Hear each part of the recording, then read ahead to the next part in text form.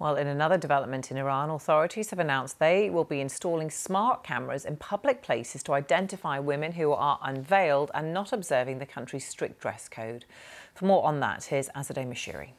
The mandatory hijab has been at the centre of protests in Iran ever since 22-year-old Mahsa Amini died in police custody after she was arrested for violating the country's strict dress code.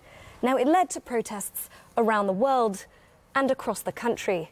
It even led to some women burning their veils during those very same protests. But it also led to something else. Women developed a laxer attitude towards the mandatory hijab. It wasn't unusual to go to a big city in Iran, like Tehran, the capital, and see several women walking around the streets unveiled. It also led to law enforcement hesitating in how they would respond, given the protests in the country were growing. But that's changing. Iran's law enforcement has now announced that they're installing smart cameras on streets in order to identify women who are violating the mandatory hijab law. They also said that they would send warning messages to the violators of the hijab law and violators of public decency.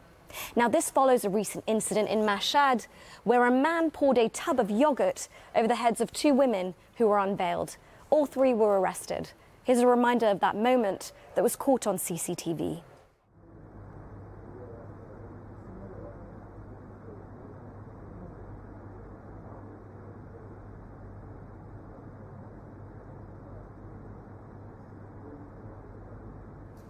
Now, the issue of the hijab was never something that the Islamic Republic was going to take lightly. And that's because the hijab is an important symbol of the Islamic Revolution. It's when the country physically started to look different.